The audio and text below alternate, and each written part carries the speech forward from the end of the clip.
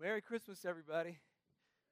Y'all look great. Everybody looks good in their outfits. And I got to be honest with you, I would not have admitted this, but I went to Kohl's like at noon today. I didn't have anything sort of red or maroonish. I thought, I got to go get something. And I thought I was going to get away with not telling you that, except for I went to the restroom for a little pre-worship, check, And I noticed there's this real, like, I've got a crease line right through the middle of my shirt, and I didn't quite get rid of that. And so, hey, we're just keeping it real here on Christmas Eve. You know what I'm saying? Keeping it real here on Christmas Eve. Glad you guys are here. We always come together as a church to celebrate every weekend the coming of the King into the world. But it seems like on Christmas Eve, people all over the world come together in a very unique way to celebrate, even the songs we sing. Even on the radio, we're hearing Christmas songs, not just about reindeer. We're hearing Christmas songs about the coming Christ into the world. And there is just something that unifies all of us around the coming of a baby in a manger. And a lot of us, even in our homes, have nativity sets to kind of celebrate this remembrance that we have of Christ coming into the world. A few years ago, when I went to Israel, I purchased several nativity sets from a local vendor there. He was an Arab man, and nobody's more friendly than Arab men in Israel. Come, buy a nativity, my friend. Buy a nativity, my friend. I was their friend. They said, sit down and have tea. So I bought like 11 nativity sets. This is no joke. And I'm not a very good negotiator, I think. But I was there, and I bought all these nativities. We put them on the airplane in all boxes, and we brought them back home, and I gave them to family members. And when you think about the nativity, you think about what it means. We think about these little ceramic or wooden figures. What I want you to see today is that behind these ceramic figures are actually real people. In fact, listen to Luke 2, verse 1 through 7. In those days, Caesar Augustus issued a decree that a census should be taken of the entire Roman world. That was the first census that took place while Quirinius was governor of Syria. And everyone went to their own town to register. So Joseph also went up from the town of Nazareth in Galilee to Judea and Bethlehem, to the town of David, because he belonged to the house and line of David. He went there to register with Mary, who he was pledged to be married to, and she was expecting a child. And while they were there, the time came for the baby to be born, and she gave birth to her firstborn, a son. She wrapped him in cloths and placed him in the manger because there was no guest room available for them. And when we think about these ceramic figures, sometimes we forget the real lives behind the people that actually were embodiment of these figures. And I want you to see that there were complications with them. Mary and Joseph weren't some ceramic figurines. They were real people with real circumstances that surrounded the birth of Jesus, and it was difficult. Mary and Joseph were engaged, but they weren't actually married yet, and now Mary comes home to say, the Holy Spirit has given me a child. That would be a very strange conversation. And being a guy, I cannot imagine how difficult it must have been for him to endure and to think about that message. And then Mary being pregnant, right to the end of her term. Now they're being told they have to travel 85 miles from Nazareth to Bethlehem. Could you imagine that, ladies? Being 9 months pregnant, maybe on the back of a donkey, or maybe instead of just walking perhaps from time to time. And she makes that long journey, and as a guy, I can't understand how painful that might have been for her, but you guys know everything during pregnancy is more difficult. I wonder if Mary's ankles were swollen as she made that journey. I wonder what the labor pain began to feel like as she walked that 85 miles. So I can appreciate as I hear the story about the complications that they might have gone through. I wonder what was going through their mind when they traveled. This doesn't seem like the way you would choose to bring the king into the world. How Almighty God went into the world. And certainly it isn't very glamorous. So there were complications in travel. There were complications because they couldn't find a place to stay. But thanks to the perseverance of Joseph or the kindness of an innkeeper, they were provided an area where animals were kept that had a little extra space. It wasn't the Jerusalem Hilton, but it would have to do. And I'm reminded that they aren't the only ones who have complications, because our lives are real lives. We aren't ceramic figures on a nativity, and we aren't just the images that we post on Instagram or Facebook. Every single one of us endure times of joy and complication. And I'm reminded this year, of course, in our own home. Last year, at this time, my sister was playing piano for us at Christmas Eve service. That would be her last Christmas Eve that she would play with us. We didn't expect that she would go to heaven so soon. And maybe you have an empty chair at your dinner table or your breakfast table for Christmas morning. And maybe you this year are struggling with the idea of someone not being there. And I just want to remind you that you were in good company, because Mary and Joseph and the baby all faced complications when they first came together in Bethlehem. And then there was communication. Behind these figurines, you see a lot of communication that happened. I mean, there's a lot of communication when a baby's born, right? I remember when each of our babies were born, we would call the grandparents and we'd say, we're on our way. And then you get to the hospital and say, it seems like things are going pretty well. Our first baby, it didn't seem like things were going very well, because they had trouble with the epidural, right? And I mean, how many are in favor of epidurals? Amen? And it's a good thing. And so we're there and we're just waiting. And Lisa's having this long, intensive labor. They're struggling with the epidural. We're finding out that Benjamin has the cord wrapped around his neck. They're like, we have to get him out quickly. But man, they gave her that epidural and all things changed. It's like we watched 3 episodes of Mad About You. It was just great. We went from pain to just great joy. And I went from great joy the whole time. But I mean, I'm just saying, that's just me. That's just me. But there was a lot of communication, because we called people. And we said, hey, he's on his way. We're so excited. All this anticipation. And then, of course, when the baby is born, how much does he weigh? Was it definitely a boy? Yeah, it was. Was he healthy? What did you name him? How's mom doing? And all through the story of the lives of the people in our nativity, we're told about amazing times of communication. An angel communicated with Mary to tell her that she was chosen to be the one that would carry the Son of God. God communicated to Joseph in a dream that he should take Mary home as his wife. In Matthew chapter 1, an angel of the Lord appeared to him and said, Joseph, son of David, do not be afraid to take Mary home as your wife, because what is conceived in her is from the Holy Spirit. She will give birth to a son. The angels communicated to some lowly shepherds that the Savior had been born. But ultimately, the coming of Jesus Christ into the world was God communicating to all of you that God so loved the world that he gave. And maybe, I don't know about you, but maybe tonight God brought you here to remind you that he has a message for you. That no matter where you've gone in life, no matter how far you've gone away from him, no matter how much you struggle, no matter what relationship challenges you have or other issues over this Christmas season, there is a God in heaven that loves you still, and loves you so much that he gave the greatest gift that was ever given. That's how much he desperately wanted to communicate with you. There was conflict, there was communication, and there was celebration. The Bible says when the baby was born, there was tremendous celebration. Verse 13 of chapter 2 of Luke says, suddenly a great company of the heavenly host appeared with the angel, praising God and saying, glory to God in the highest heaven, and on earth peace to those on whom his favor rests.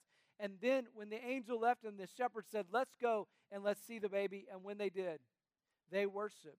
And when they left, they told everyone, and everyone was amazed.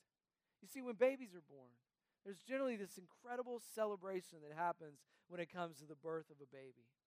Mary, in the Gospel of Matthew, actually wrote a song. It was a song of joy to the Lord. Her heart must have been filled with joy. Despite the long trip, despite the complications, despite the laying the baby in a manger, a feeding trough, there was still great celebration when Jesus came. When our children were born, so many people stopped by and celebrated with us. They gave us food, so much food, and cards, and they were just so happy that everything was okay. But most of the celebration happens in the quiet moments when a mom and dad reflect on God's goodness and the blessing of their child. And that's what happened when Jesus was born. Yes, there were shepherds. Yes, later there were wise men. But in those moments where it was just Joseph and Mary and the baby, I can't imagine the kind of joy that they had and the anticipation and even the anxiety as they thought about this baby and what he would mean to the world. Every baby is special, but this baby was extra special. Mary and Joseph had both received angelic visits and explanations from angels. They knew this was no ordinary child, and Jesus came, and there was tremendous celebration. When the wise men came, they worshiped. When the angels came, they worshiped. When the shepherds came, they worshiped. And tonight we come together to worship and to celebrate the newborn King. We do it through singing. We do it through conversation from the Scripture. We do it through taking up an offering and celebrating how we can help another church in another part of the world. But we do it tonight through laughter and through joining up together. And in a few moments, we're going to do it by celebrating a candlelight moment together. And this is a special time. I remember as a child growing up, it was one of my favorite services of all year because from one light, all the lights in the room were given, reminding us that Jesus Christ is the light of the world, and now we are his light to go into the world and shine positive love with people. Now, I know there's a lot of negativity out there these days. There's a lot of hard feelings. There's a lot of people that are upset about a lot of things. But what I know is that I want to be able to present a lesson of love to the world, that God so loved the world that he gave his only son. I want them to know that Christ loves them more than anything else. I want them to know that they are absolutely, desperately loved by the God of the universe. I want people to know that we love them as well. I want them to know that we're here to build them up, not tear them down. I want them to know that just as God has communicated through his son to the world, we want to communicate the love of that God to the world as well. God communicated to the world, and we celebrate that. And so tonight, if you come in conflict, and maybe there's challenges in your life, maybe you let this time of a candle lighting be a reminder of God's great light of love for you. And maybe tonight you came to hear the message and to be communicated to once again that God loves you so much. And maybe tonight, we all together in these moments, we can celebrate the child, the coming of the King, as we light candles together and we're reminded that just as he is the light of the world, now we share that light to others. Watch this video, and afterwards, we'll take time to pass out the candles, to pass out the light. Please dip your candle over into the flame. That way the wax doesn't come off of his candle. And then pass it along the same way, where the one that's unlit will dip into the one that's lit. And throughout the room, we'll light the candles. After that, we'll worship together, and then we'll pray together. And after that, we'll close out our worship time.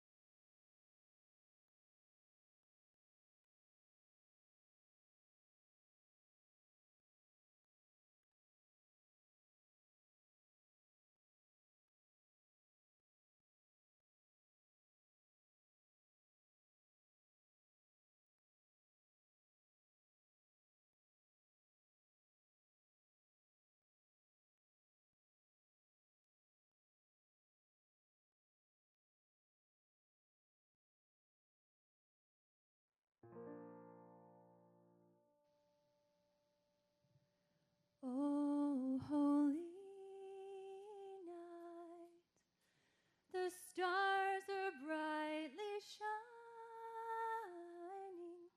It is the night of our dear Savior's birth.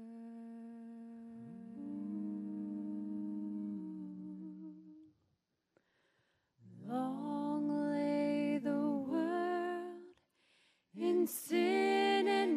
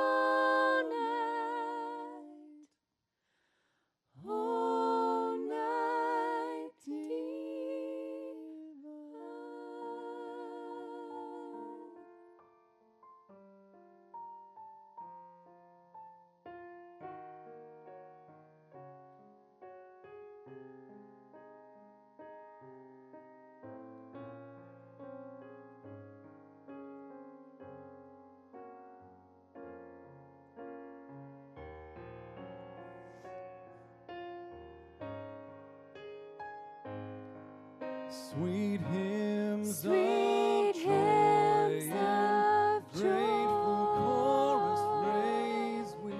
Let all Within us praise His holy name. Christ is the Lord. Is the Lord. Oh, praise His name forever. Oh, night divine. Oh, night. When Christ was born. Oh, night. Oh, night divine.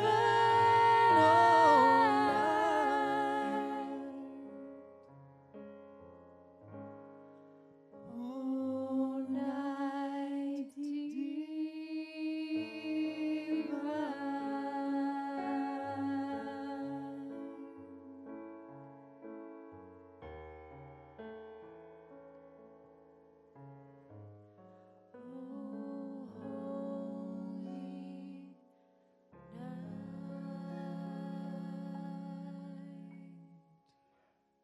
God, we thank you so much for your love for us. We thank you for that you are the light of the world. And God, we pray that we as a church family would be able to share that light with other people, to bring joy to them, to bring hope to them. And God, we thank you for bringing light into our lives as well. God, we love you. We thank you for this season, and we thank you for the joy that you give us through Christ. We pray in your name. Amen.